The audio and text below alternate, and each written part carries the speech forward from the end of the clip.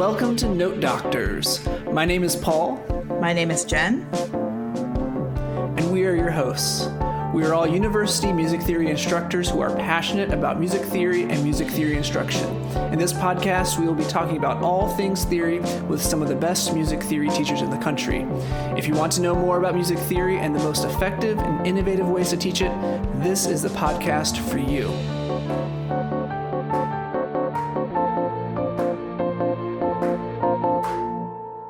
Hello and welcome back to Note Doctors. Thank you so much for tuning in to our conversations with some really amazing theory and oral skills pedagogues. For today's conversation, we are talking with Jan Miyake. So Ben, tell us a little bit about Dr. Miyake. Sure, Paul. Jan Miyake is Chair and Associate Professor of Music Theory at Oberlin College and Conservatory. In addition to teaching, Miyake serves as President of Music Theory Midwest from 21 to 23, and chair of the Society for Music Theory's Committee on the Status of Women. I mean, it comes up. Dr. Miyake is actually suggesting a name change for that group as well. Her current passions include DEI, or Diversity, Equity, and Inclusion work, along with her work on anti-racism and Oberlin's new curriculum, questioning how we understand Haydn's forms, and the banjo.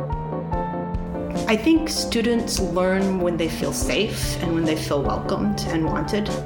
And I think that I don't say I teach, I say I facilitate learning. So as facilitators of learning, that's incumbent on us to create that atmosphere. And it starts from day one with the syllabus and how, I just revamped my syllabus again. And instead of saying accommodations, I wrote, and accommodations are embraced as like the header. And he said, instead of office hours, I write, you are welcome in office hours. It's just stuff like that, just to lay the groundwork.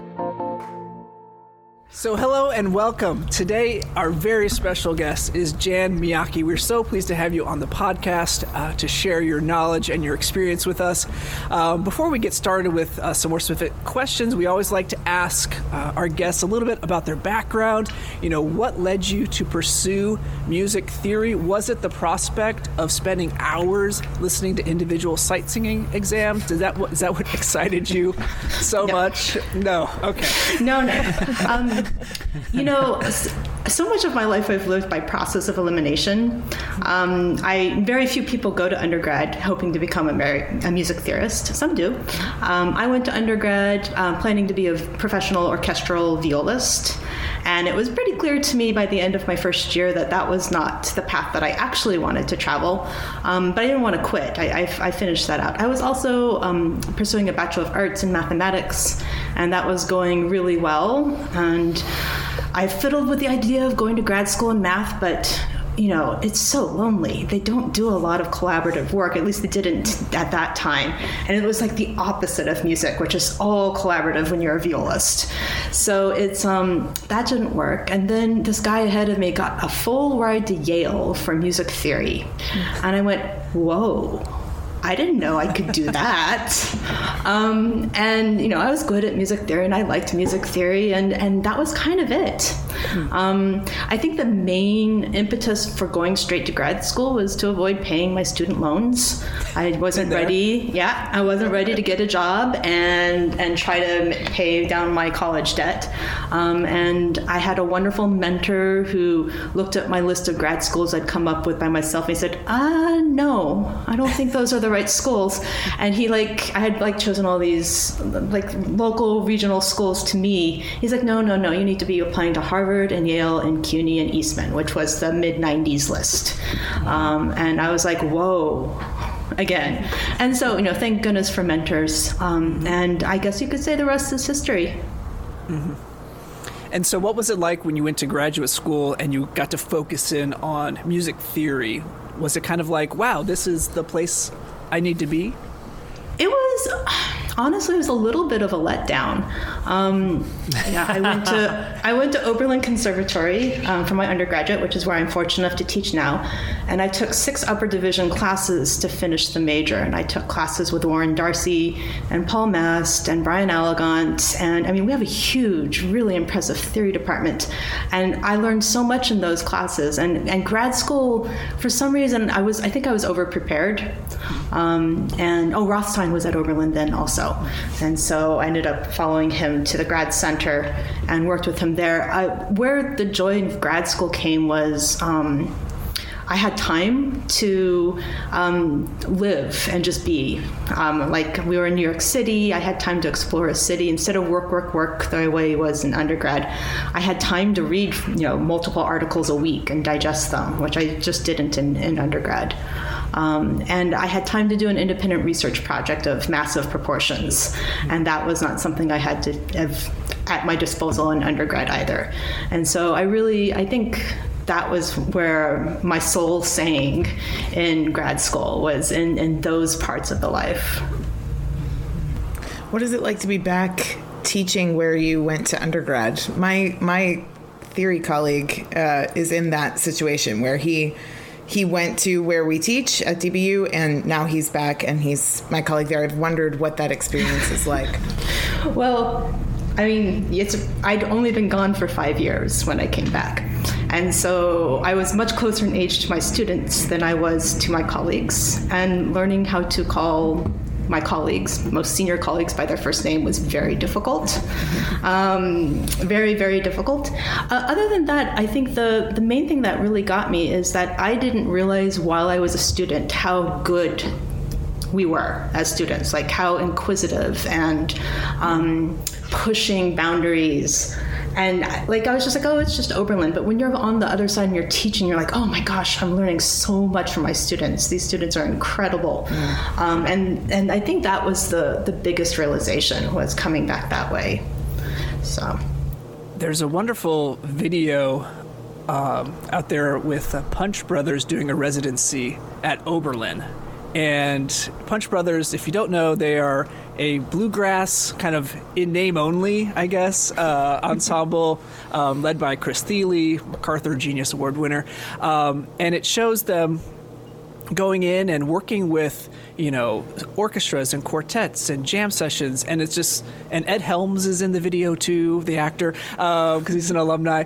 And it is such a great video because it shows the dynamic environment that's at Oberlin. So can you talk to us a little bit about what Oberlin is like, maybe? Yeah, sure. The Punch Brothers residencies are a great example. I was fortunate enough to be the Associate Dean of Academic Affairs during those years. And so I got to plan a lot of those residencies, certainly the academic components of it. I think one of the greatest things about Oberlin is it's all undergrads. So it's just like this big, messy, big hot mess of a percolator, right? Because they're all pretty much 18 to 22 years old. And we love our 18 to 22-year-olds, but we also know that brain development's not really done until you're 24. So it's a big hot mess. And they're willing to try just about anything. They respond really well to virtuosity, whether it's Punch Brothers or whether it's Midori or whether it's classroom teaching. We've got some tremendous classroom teachers here. It's a vibrant campus. There is a core of students that are willing to take risks that really helps pull the rest of us along who are more risk adverse. It's not that every Oberlin student takes risks. It's that there's so many of them that it makes it easier for everybody else to do that. And we all learn best when we fail. And you don't fail if you don't take risks. So that's one of the greatest parts about Oberlin. The other thing is we are surrounded literally by cornfields. We're in rural north central Ohio. It's only a 30-minute drive to the airport, so you're not that disconnected, and it's about a 50-minute drive to hear the Cleveland Orchestra. So, I mean, really, that's pretty wonderful. And there's not a lot of distractions. It's not like when I went to New York City for grad school and got to explore a city and do all these things. So everybody's just kind of here together. And it's a big community project in a way. It's just you're living literally in a bubble surrounded by cornfields. And it's great. It's a very musical campus. The conservatory has, I think, around 580 students, and the College of Arts and Sciences has another 2,500-ish, maybe less, 20, I don't know the specific numbers. And then there's 40 a year who are doing a double degree.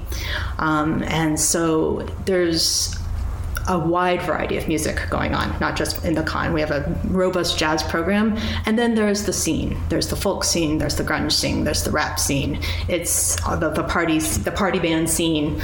We have a band house, we have a gear co-op. People come to Oberlin to make music, whether they're in the conservatory or not. So it's pretty fun. That's awesome. I love that. Yeah. I love the idea of the hot mess being a good thing. It's so important. I think some people, if they walked into my class, they would think this is such a hot mess, but I would be thinking this is some great music making right now. And just people, like you say, taking risks, like especially when you're trying to get people to improvise. We were just doing that today an hour ago, and it was so hard to get people to volunteer to improvise, but if you get that kind of hot mess environment going, gosh, it's just so much good learning can occur when that happens, and it's a safe environment, as you say. Gosh, it's true, and you learn so much about your students in those moments too, like who is who, which ones are like, I'm gonna do it, and which ones are like, I'm going to do it, but I'm going to make it the way that I want it to be. And which ones are like, I am terrified that you've asked me to do something this scary. So, Gina Root was on our podcast last year, and she said that she does this composition exercise where they take the rhythm of Silent Night and they have to come up with a new melody that only contains certain intervals. So it's going to be really not tonal. It's going to be, they're only given a small set of intervals. So I thought, okay, we're going to try this. So we took the first 8 measures and I made them improvise it in class. I told them they could write it down. If they needed to think through the intervals, they could jot down what they had played. And then I listened to everybody's, and it was really interesting because I had a couple of students who were like, I don't know how to do this right. And I was like, there's not a right way. Like, the way to do it right is to only use those 3 intervals and that rhythm. And other than that, you're good. All right. And I had a couple students who literally, I have this very bright student, plays piano really well, who sat there and thought for the longest time. And when I came over and heard his little composition, I was like, this is really quite good. He's like, I thought for a long time about how I could only use those 3 intervals and have it still be tonal. And so I made it work because I didn't want it to sound bad. So, he needed to kind of like plan something. And then I had students who were like, yeah, I just made something up that sounded interesting. And I mean, they all had their own thing. A lot of the students who just made something up took kind of the motivic ideas from Silent Night, so they would repeat the same thing, or maybe repeat the same idea but at a different place on the, starting on a different note or something. So they all held together and they were all interesting, but I was like, what I learned today, I think they learned a little maybe about intervals, but I learned a lot about them today and how they operate. That's so cool. Sure. It's taken me a long time to feel comfortable with improvisation because it's always been something I've held up there. Like, there's those jazz students, gosh, I wish I could do that. Mm-hmm. And really, you can do low-level improvisation, and I've simply stopped calling it improvisation in my classes. And I find that taking that word away is uncorked a lot for a lot of people, and some aren't fooled at all, and that's totally fine. But it's helpful. One of my favorite COVID assignments was we sing progressions, like 1 3 5 3 1 4 6 2 6 4. And I said, well, instead of singing me a progression, would you please just like turn those leaps into little melodies? You can add a couple steps in there. And so make sure you can sing the progression first and then just kind of flesh it out a bit, because gosh, I have to listen to 67 of these, and I'd really, really, really, really, really prefer to hear some stepwise motion in there. I got some really cool stuff. And it was great. And, some people metered it and some people left it unmetered, and some people were pretty lame, and that's really okay because they all stretched. And that's what we're looking for. Oh. Absolutely. A couple of years ago at SMT, you gave a talk about inclusivity in the classroom. And I will say that talk. So after I heard you give that talk, I brought corrections back. I had been not allowing them for a couple years, and I brought them back. And I think literally that Monday, like I went back into class and I was like, from here on out, you can make corrections after I heard your talk. And I just really appreciated what you had to say about making the classroom environment a place where, you know, there's a little bit of leeway for students who are having a hard time or who are struggling, but then also making sure that your assignments are actually assessing the things that you're teaching them and not just, you know, okay, well, we did 25 intervals and, you know, is that what I really wanted to see them do today? So I wondered, could you fill our listeners in, anyone who wasn't at that talk, if you remember kind of some of what you said? Sure. I'm always amazed how many people remember that talk and really so touched. Good. Really touched. Yeah, so I think students learn when they feel safe and when they feel welcomed and wanted. And I think that as, I don't say I teach, I say I facilitate learning. So as facilitators of learning, that's incumbent on us to create that atmosphere. And it starts from day one with the syllabus and how, you know, I just revamped my syllabus again. And like, instead of saying accommodations, I wrote, accommodations are embraced. As like the header. And you said, instead of office hours, I write, you are welcome in office hours. You know, it's just stuff like that, just to, you know, lay the groundwork. I just finished a really cool opportunity. I chaired a subcommittee of our Oberlin's presidential initiative on equity and diversity, which was kicked off in the wake of the murder of George Floyd. And they asked me to chair the curriculum and pedagogy subcommittee, which is like my dream job. And one thing we learned in that committee, this was very focused on Black students because of the context, is that whatever is good for Black students is good for everybody. Mm-hmm. Like when you look at, when you disaggregate and you watch when Black students' grades go up, every bit, non-Black students' grades go up too. And that was mind-blowing to see data that showed that. Like, you know, you believe it in your heart, but to see data is really, really reaffirming.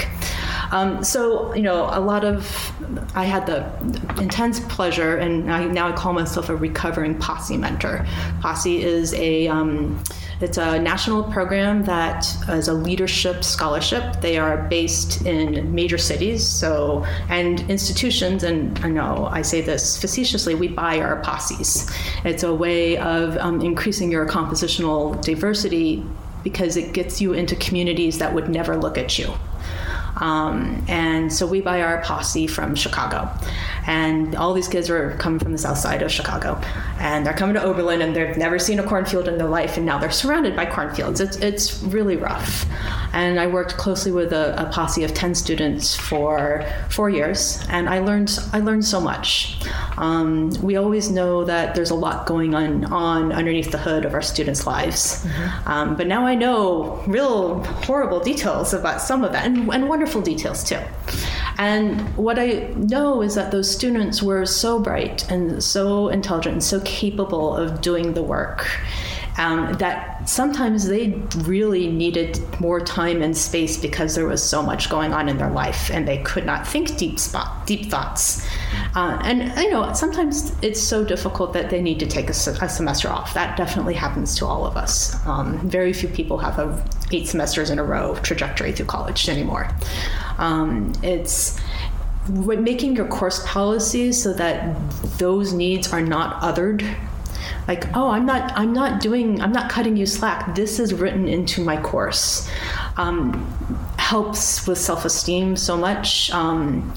It helps them feel like they're normal. It helps them succeed, and it helps everybody else succeed. It's incredible. Mm-hmm. So, you know, things like allowing corrections, and then I tell them I can't give you unlimited corrections because I have a life too, and I can't constantly keep fixing it. And they understand that. They really respect that. Things about no attendance policy. I have really standards for what they need to do when they miss a class. I'm like, you need to get assignments from a friend, get notes from a friend, read them, and then come to me with questions. I'm really happy to answer your questions. Instead of having like a penalty, having like a here's how you need to approach when you miss something, because that's real life. We all are going to miss stuff. Yeah, absolutely. We are. I mean, I have to miss stuff sometimes. I usually don't miss class, but I can imagine situations where that would happen. So both of those things are in course policies that I think are really important. One thing I learned in COVID times is that letting students take dictation exams with unlimited hearings didn't change my class average. Wow. It was depressing and illuminating both at the same time. I was like, okay, so I think we can let up on that requirement, because they do their best and then they move on. And so, a beautiful class for me is one where someone who has accommodations don't need any special consideration because it's already built into how that class works. So there goes the time and a half people. They're fine now. They don't need time and a half because it's unlimited time. So that works. I've tried to move towards valuing work and engagement and growth over product. For the most part, we tend to promote, I don't know what it's like at your schools, but we tend to promote students anytime we think that we can, right, to the next course. So let's say you don't have a passing average in RL Skills 1, but I know you have the skills and you had an almost passing average in RL Skills 1. I'm going to try really hard to make it so that you can take RL Skills 2 because you're ready for RL Skills 2. Hopefully whatever was preventing you from getting all the way through RL Skills 1 with an A or an A minus, will work itself in RL Skills 2. If we're already in that mindset, I think prioritizing growth is really key. So I've got a new final project for RL Skills, which is a transcription project. And it's, you need to, I love this assignment so much. If you work for 8 hours on your transcription project, you pass. And if you work for 10 hours, you get a plus. That's just deeper engagement, and get as far as you can. Some of you will get 16 bars. Some of you will do all 3 options. And as someone who grew up with perfect pitch and an orchestral player, dictation and transcription is a joke for me as an undergraduate. I never learned anything, and so I just kind of flew through it. If I had this project, I would have actually had to work and grow from it. There's a short reflection before they turn it in, and I'm big on reflection. And I like that project because it takes away being right or wrong. It's just, work for as long as you can on it, space it out, and, tell me how you grew. And I think students get a lot out of it, and it's not so stressful. They have to save time for it during finals week, obviously. But it's not like I got to study and then I got to go to the professor's office and sing the Schubert song. And then, now I have to listen to trichords and identify them in 2 hearings. And so I just think it's a lot healthier. And I choose beautiful music, in my opinion. So they like that too. Usually there's 3 options. There's a jazz tune, a quartet, and an art song. And they get as far as they can. And there's a meeting about halfway through, a one-on-one meeting with me where, I say, how's it going? The ones who are flying through it, we find ways of making it harder. Okay, let's get that bass line in there. There's a viola line that's really good. Please use alto clef. Let's engage with your clefs there, and just kind of, tailor it to where they can keep working on it. And gosh, some of these kids have mad skills. Their ears are so good. And like, whoa, that's nuts. So I guess, those are my, my classroom structure kind of loves. I also have become a firm believer in the fact that representation matters. If you can see yourself in the materials, it helps you believe you can do it. Mm-hmm. So I've been doing a lot of work on, DEI work on our course packs, and trying to show more pictures of the composers, the white ones and the non-white ones. I've been doing that too. Yeah, I think it's important, makes a difference, because when you're from different cultures, you don't even know sometimes if the name is male, female, or what. And yeah, look at those wigs. But it's it's fun, and the internet's such a treasure trove of pictures of composers. We can find them pretty easily. So. Yeah, I've been doing a song of the day at the beginning of my written theory classes, because sometimes those classes, no matter what you do, can feel really devoid of music, even though music is supposed to be the centerpiece of those classes. And I've also been using it as an opportunity to showcase women composers or people of color or whatever. And so I've made sure that the picture of either the performer or the composer or both is up at the top every time. And as much as I can, I've been avoiding dead white guys, just trying to get, and it's also been a great opportunity to get other sounds into my classroom too. Oh, yeah. We are a choral only school, so my students don't hear a lot of instrumentalists playing everywhere. So I've played, a tuba quartet piece or a jazz ensemble piece. And so many of the students I played the Carolina Chocolate Drops. The students loved them. So many of the Esperanza Spalding, the students loved her. So many came back and were like, I've downloaded everything she did. I love it. So yeah, I think it's important to show just a whole variety of faces and make it all equal. Like, here's Hildegard von Bingen from, the 1100s who wrote music. Here's, this person who's doing it today. Here's Stevie Wonder. That's what that looks like, So just making it all kind of like it's all music. That's what we do here. That is, right? One of my favorite things to do when I'm teaching oral skills and things are starting to slow down, I'm like, I love the Stump the Chump episode part of Car Talk. I don't know if you guys know that podcast. And so I'm like, all right, I believe that I can teach any music something relevant to class that day. So students will come in, they'll plug in their device to say, okay, Miyaki, let's go. And it'll be something, I don't know what it's going to be. It's never been anything terrifying, though. I do ask them that they keep the lyrics PG just because, I don't know what the class's feeling is on that. And there's always something I can teach. There's a cool bass line, or there's a recurring rhythm that we can dictate. And it lets them bring their music into class. And it's exciting for me because I get to hear lots of new music and I get to be creative, and I'm starting my 20th year of teaching, and it's some days I'm like, how could it already be year 20? And other days I'm like, I feel like I've done this a few times. So I'm like, oh, okay. But that's really, really a fun game to play with them. And I love learning new music. I love sharing music that I have found with my students that's outside of my canon. I did a project about 10 years ago where every class, and I blogged about it because that's what people are doing those days. Every class I taught some music that was outside of my canon. Like, I couldn't wrap my head around what the canon was, but I knew what my canon was. So I said, okay, I'm going to teach outside my canon every day, and I would blog about it before I taught. And then after I taught, like a reflection on how it went and what I would do differently and stuff like that. And that was a really fun project, and definitely pushed me out of my comfort zone. So. I'll say that sometimes students don't even know that the artist might be a person of color. Because, for example, today we did The Lion Sleeps Tonight, and I said, well, who wrote the song, and those of you that know the history of that will probably already know this, but, somebody says The Tokens, and I was like, no, that's completely wrong. The song was completely stolen from, Solomon Linda, who's South African, and his family, lived in poverty. He died with $20 to his name, and meanwhile, this song has generated $15 million worth of composer royalties.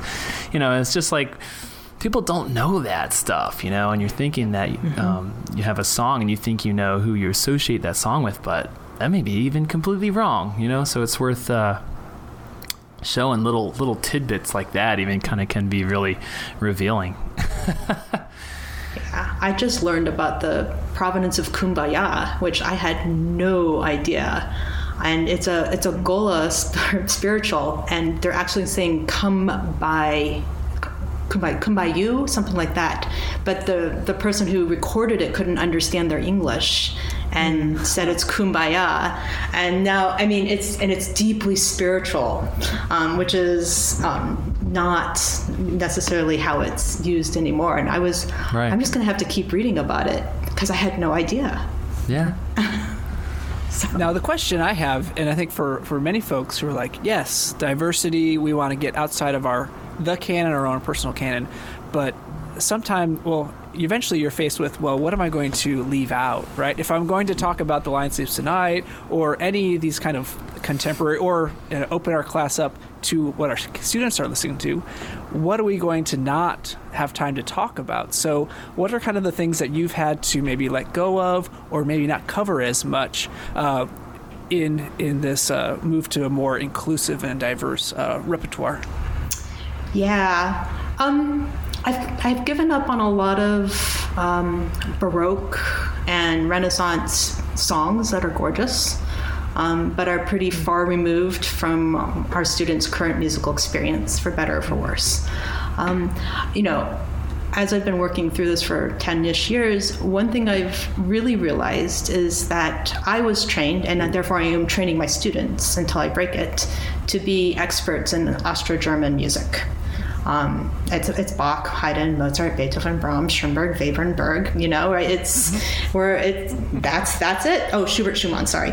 And basically I can Vienna, right? I mean, whatever that zip code is, you know the music from that zip code. Exactly, and it's not called a V code there. I don't know. It's not that it's bad to be an expert in these things. I mean, like I'm the Beethoven person in my theory department. I teach the Beethoven class, which is great. I teach the Schenker class, which is great. But it's that our students' musical appetites and their careers depend on so much more than Austro-German music, and we're doing them a real disservice by doing that deep scuba dive into one really narrow thing. I would have my brightest students come back their senior year with a piece of Ravel and say, I want to theory this. Like they turned it into a verb. I want to theory this, and I don't even know where to start. And I would look at it and be like, I'm not sure I know where to start either. How bad is that? I mean, that's just Ravel. Ravel is very mainstream.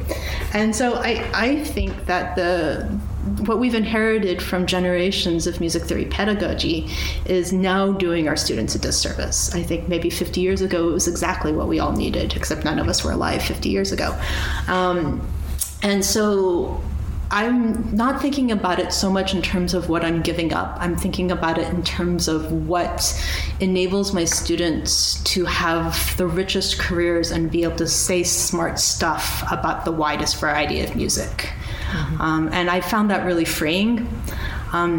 It's hard to make that shift. I know we have a very big department here at Oberlin. There's 12 of us, and it's all undergraduate. So we have no grad students helping do the teaching. So we do it all. And each of us comes at that differently, and it's scary to give up teaching Du bist du Ruhe, right? I love that song. It's a gorgeous song. But gosh, Rhiannon Giddens has some really good songs that I can say some really good stuff about.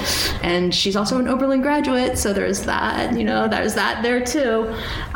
So I'm excited about preparing our students better, and that's kind of the non-answer to your question.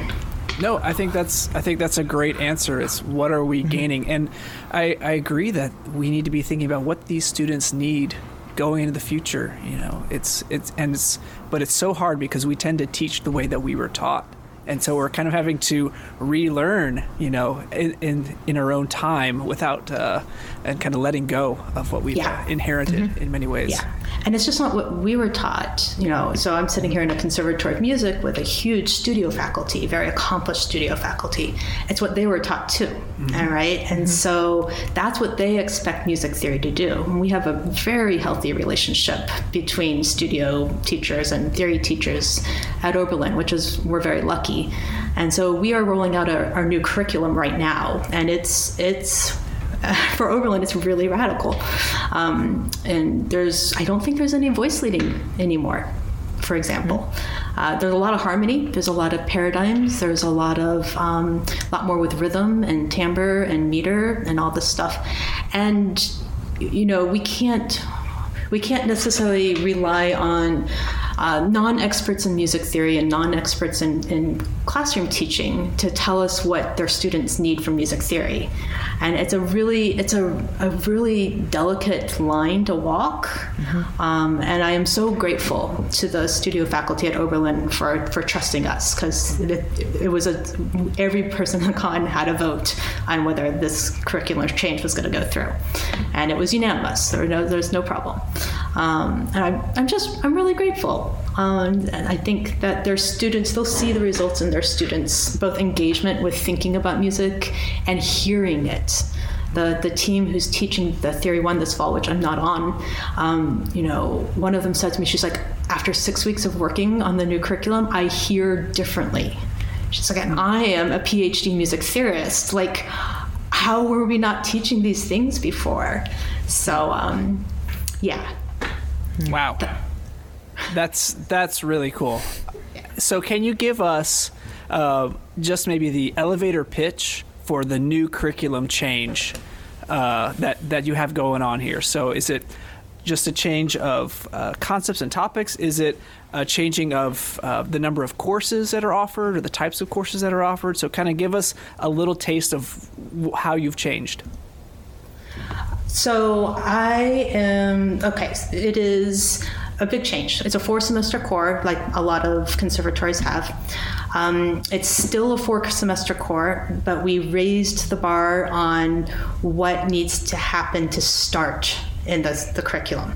And so you need to get an 80% on a fundamentals test that tests bass and treble clef, compound and simple meter, intervals, triads, and supposedly 7th chords, but they're not actually on there, scales.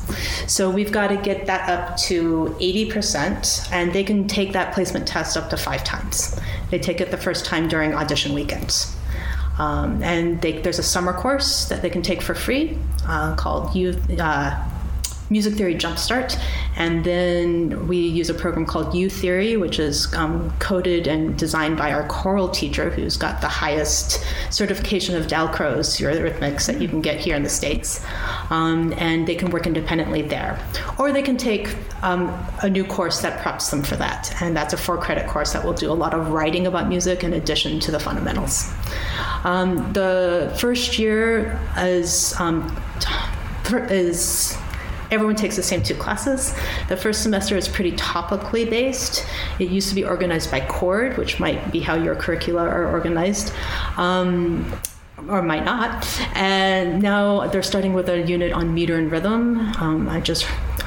Someone was just texting me about the first assignments, like a ski graph and a hypermetrical analysis of this and all this stuff that I know hypermetrical analysis. So I don't know what a ski graph is yet. So she says it's not hard, and I'll learn it pretty easily. And I think they got all harmony into 4 weeks. That's kind of through the Cadential 6-4, mainly because you're not doing any voice leading. There's a counterpoint unit that's going to not just do Fuchsian counterpoint, but also dissonant counterpoint, and just really looking at melody and the tension between the lines. And then I think they're finishing out with a timbre unit. And so that's exciting. The second semester, we're building on all those concepts, and we're looking at like the role of repetition and the role of development. And the way that we approach this as a department is a lot of brainstorming. We were on Zoom. We used breakout rooms to get into small groups of 3 and work things out. I have a very diverse department. Every group of 3 had a woman or a person of color in it. So that was really lucky. And we'll be teaching that for the first time in the spring. We have our first meeting on that next week. The second year, the students will have an a la carte menu to choose from. They need to choose at least one course that engages with post-tonal techniques. And though we're going to move a lot of our upper division courses down to the 200 level. So for instance, I'm going to revamp my Beethoven class as a class around music of so-called geniuses, which will touch on Beethoven, but it will also touch on Rhiannon Giddens or Fela Kuti, who's I think Nigerian rap artist, Miles Davis, right? So the music of geniuses and so-called geniuses, and we'll just delve into that. That'll be the content, and we'll do a little questioning around the idea of genius. But it's essentially going to be a form and analysis class around those musics. Someone wants to teach a Partimento class. Someone wants to teach a string quartet class that goes chronologically. Someone wants to teach a class on the moving image and music. So it's just kind of out there, and we're really excited about that. The fallout, which I'm really excited about also, is that a lot of majors are now not requiring upper division theory courses. So a lot of students had to take 6 semesters of theory, which is not a bad thing, but I think taking 4 semesters in the new curriculum sets them up well too, and then frees up some electives for them to take classes in community engagement or professional development or all these other things that they really need to be successful instead of maybe 6 theory classes. So that's the structure of it. I'm chair right now, and so it's an exciting time to be chair. I wrote a lot of the course objectives as I summarized our discussions with I just read Kendi's How to Be Anti-Racist book. And so one of the things I took away from that was, when you're making policies and structures, you don't want to write out things implicitly. You want to write them so that the widest umbrella of things are acceptable. And so, I rewrote those course objectives in ways that we can teach North Indian classical music or gamelan or bluegrass or protest music or Beethoven to teach the concepts. And it's not that we're requiring every department member to do that. It's that we're making it possible to do that. And with a big department, we usually have a tenure track hire maybe every 7 years, maybe every 8 years. And over time, I think there's room to grow into this curriculum that I'm really excited about. It's really fantastic. That's great. My goodness. Kudos to you for trying to take on the task of making such radical changes. Gosh, what a tall order. It was just a tall order for me to try to get my colleagues to vote out Sonata Form from Theory 3, let alone trying to do much more, which you have done so successfully at Oberlin. I feel so lucky to have the division that we have, the members of the division we have, and the people who are skeptical, they're taking that medical thing of do no harm. They're not throwing wrenches into the works. They're just being quiet, and they're working at it. They're working hard, but they're not holding things up. We started this in spring of 19 is when we started conversations, and then we really went gung-ho on it a year ago and got it through all the faculty governance and all that stuff. And so it was very exciting to be rolling it out this fall. And we start classes in 2 weeks, a week and a half. So I'll tell you how it goes at some point.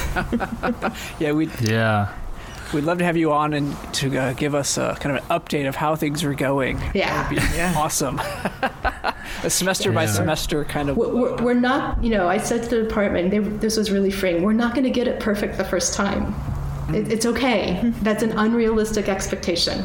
We're not going to get it perfect the first time. We're going to do our best. Oh. Yeah. It's a good hot mess. Yes. Boy, is it. Well, it's funny, Jan, you were mentioning the terminology, some of your course objectives. One thing that came up yesterday, I had lunch with one of our coordinators of living and learning communities at North Texas. And it was really interesting because sometimes people think that their language is being inclusive, and sometimes it's not. They just think it is, or they're making a change that they think sounds inclusive, but then to someone else, it's actually pretty exclusive. And the example I was going to give is that this person said, I want to sit down and have lunch with you about the Music and Jazz LLC. And I started off lunch by saying, let's just start with the title, because your title is Music and Jazz. I said, do you realize that's kind of exclusive to especially jazz, right.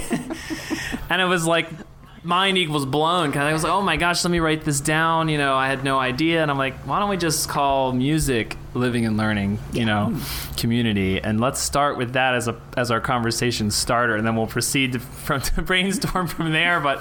And he said, oh, I was trying to be more inclusive and include jazz. And I was like, well, you know, it didn't really come off that way to me. I'm sorry, you know. But oh my goodness, the effort was there, but man, the result was not good in my opinion. Thank goodness for communities like where we can bounce ideas off each other. It's true. And you know, it makes such a difference because we're all in our heads, and I really believe in that humans have good intentions. It's just like one of my core beliefs. And when someone puts their foot in their mouth, it's just literally that. It's nothing darker than that, you know. It's like, okay, let's, you know, hey, let's, you know, that's not what I hear when you say that. Is this like, oh, right? Exactly. So. Yeah, but it's just good to have those conversations. Absolutely, for sure. We really struggled with how to title the pre-Theory 1 class because the traditional title is Introduction to Music Theory. It's very much an introduction to 5-line staff notation, classical music theory. But none of us could come up with the title, and I was losing a lot of goodwill spending time on it. And I decided that this was not the hill to die on. And it is just going to be called Introduction to Music Theory, even though I hate it. This was not the hill to die on. So it's a 2-year term as chair. Let's keep that goodwill. I can start dying on hills in like January or February. So. Well, so you have had a couple of leadership positions. You said you're chair right now, but you mentioned an earlier one where you were, you know, serving on a committee for the president and some things like that. So can you talk about some of those experiences, especially as both a woman, a person of color? We are the minority in our field for sure, and often in academia too. So can you talk about those leadership experiences that you've had? Sure. They're exhausting because, you know, I've always grown up in white spaces and navigated white spaces, but I'm still othered in them because I don't look white on a very basic level. And it's exhausting because you're constantly pointing out, you know, stuff like music and jazz. You're constantly doing that work. And you become the politely squeaking wheel, which is a role that everyone should play. But because of lived experiences, some of us see things differently. And, you know, the more women and POCs we can get into the rooms, the less work it is for each of them. Mm-hmm. And that's helpful. And, you know, to have wonderful allies in the room makes a big difference, a huge difference also. So it's...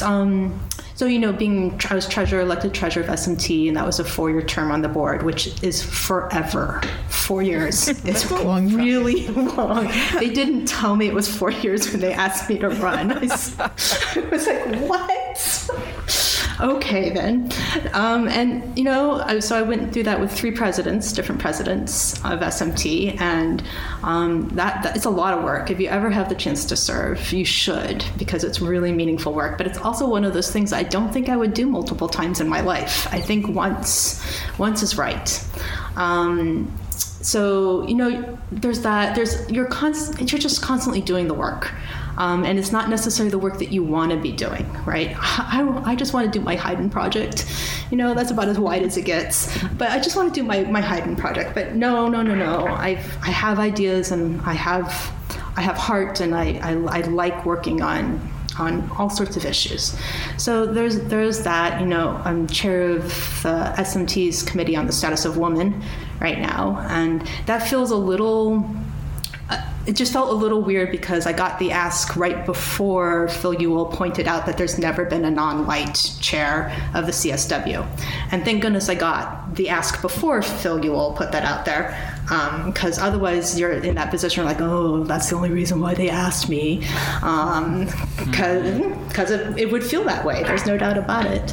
Yeah. But you know what we're doing there is all of a sudden I had a lot of energy towards doing a panel on intersectionality in our scholarship, and because, well, first of all, I really want to rename that committee the Committee on Gender Equity. So we could start there, but that's a year 2 project, not a year 1 project. I think that's partly my perspective. Is like, I'm not just a woman, I'm a Japanese American woman. It does influence the way I am treated and perceived. And that's okay. That's part of living in my skin. I like living in my skin. I don't have any problem with that. But thinking about intersectionality and how it could influence our scholarship, I think, is a really cool thing to talk about, especially as our field strives to become more diverse. And so that's a two-year cycle. This year we're just having scholars in who do this really well. Dean Hubbard coming in, and Alicia Jones from IU, and Lori Burns, there it is. And this, I'm just really excited, and they're going to model for us, what it looks like to do this in your scholarship, and there'll be a panel discussion with the idea that next year in 2022 that we will ask for papers that explore using intersectionality in their own research. So I'm excited about that. Wow. And then I just became president of Music Theory Midwest, which is fun. It's one of the bad things about being female in SMT and then in a minoritized race within SMT is that when nominating committees put together a slate of people to vote for, if you run a woman and against a man, the society votes for the woman. And I need someone to do the study and go back and look at it, the historical elections. But it's pretty skewed. And now women are overrepresented in leadership positions, which is exciting in a way, but bad because it's hard to get your scholarship done when you're doing so much service. And if you don't get your scholarship done, you do what my data point has done, which I can see sometimes. I can see my data point. I'm stalled out at the associate professor level. And that has to do with a lot of things, including the posse mentorship and having 3 children. But it's a thing. It's a thing. So, if you're on a nominating committee, please think carefully about this because we don't want to burn out all the women, and that's real. It's fun to work with lots of women. I'll say that, but it's. I think it's a little disturbing when I look at the composition of the boards right now. So you should take a look. Yeah.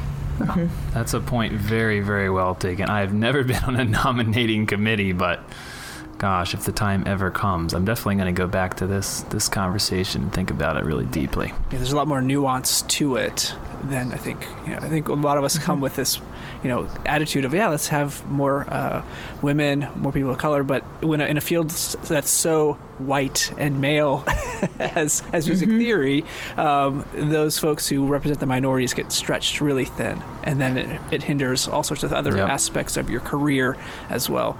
Well, this has been Sorry, I was going to say we're often stretched thin at our universities as well. So it's not just in the music theory world. Those things are happening at the university level too. And if you show any sort of aptitude for that kind of work, then it just doubles down and triples down. So women in service roles is a big thing. Yes. Yeah, for sure. Yeah, I'm actually really exploring how to shape my narrative. I'm going to go up for full next year on how to shape my narrative, because the service I've done has been, above and beyond, and my scholarship is present, and it is present. I'm happy about that, but that's I've been thinking a lot about this too. It's all about that narrative, how you can spin that narrative. I'm submitting my associate packet tomorrow. That's the final. That's the deadline to press the button. I haven't done it yet. Everything is uploaded, but I'm like, you got this, Paul. I click it. So, but it's all about that narrative and highlighting what's the most important things. But this has been such a pleasure, Jan, to chat with you and learn so much. And I am so excited to hear about the changes at Oberlin and how those happen, because it's places like Oberlin, it's places like Harvard, these places that make these changes, that it trickles down to other institutions, around the country. So we're really excited and kind of rooting for the best for these changes. Before we go, though, we do have some rapid fire questions that we'd like to throw out at you. And so these are questions you have not been prepped for. Ben or Jen, do you want to go first? Ben, do you have something? Oh, I'm going to ask favorite artists that you would add to, we'll say, our canon or our teachings. Definitely Rhiannon Giddens right now. I'm such a fan. I just downloaded her new album 2 days ago, and I've listened to it 20 times, I think. Oh, that's awesome. I got to check it out. I don't know enough. I'll be honest, but yeah. My question was going to be, what is the thing you are most looking forward to teaching next week? 2 weeks. 2 weeks, right? 2 weeks, yeah, not for us. It's I love the first day of Oral Skills 1. Because I have the freshmen, and I say jump and they say how high. And we don't do the syllabus on day one. We work. And usually I lead them through Ode to Joy and contouring Ode to Joy, and then they write it down and they look and like, whoa, I didn't know I could do that. And I try not to talk much. I just grab them and say, join in when you figure out what's going on. And I'm really excited to be back in the classroom for the first time in 18 months and have them. I want to get rid of Ode to Joy, but I don't know what else to do that's going to be so universal. I hate my country 'tis of thee. So it's in first day of Oral Skills 1. So I'm still working on that moment. Oh. That's great. All right, my question is 564 or 164 or other, because there's other options. So I am definitely a CAD 6.4 person. All right. It's I understand why 564 is confusing, and in my heart I believe 164 is wrong, even though I understand why it's right. So I like CAD 6.4 because it gets rid of all of it. And actually my favorite is the bracket under the numbers, but I don't think I'm going to have to teach it anymore. Because it's just going to be a dominant intensification. There you go. So solve that problem right there. I'm never going to be able to ask that question again for these rapid fires. Love it. So as we wrap up, maybe give our listeners a little bit of kind of where they can find you on the internet, and we didn't get a chance so much to talk about your research work with Haydn, but any kind of things that you have cooking other than all of your service work and right. teaching and all of that. Well, you can find me at jan.miyake, which is MIYAKE at oberlin.edu. That old blogging project is at teaching-matters.net. And I haven't been blogging since then because I got roped into mentoring this posse, and everything I was thinking about was with them, and it was so personal and so inappropriate to blog about. And so that just went dormant.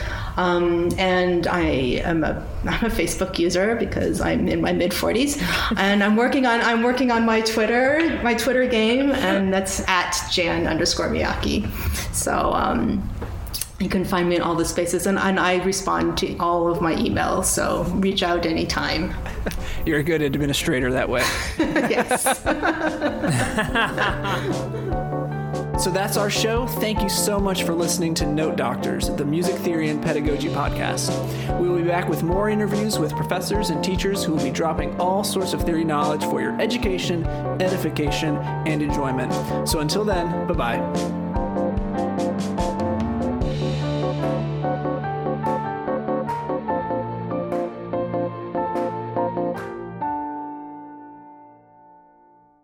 Somebody in church Sunday was like, "Are you a musician?" And then it was like, "Are you on the Note Doctors?" Wait, who said that? What? Who? This lady that was sitting behind me. What? And I was like, wow, that was the lead-in? Wow, this has reached new heights. That's hilarious. That's really funny. We are so pleased to have you on the podcast and to share your insight with us. Sorry, I had a... And take two. Here come the crackers.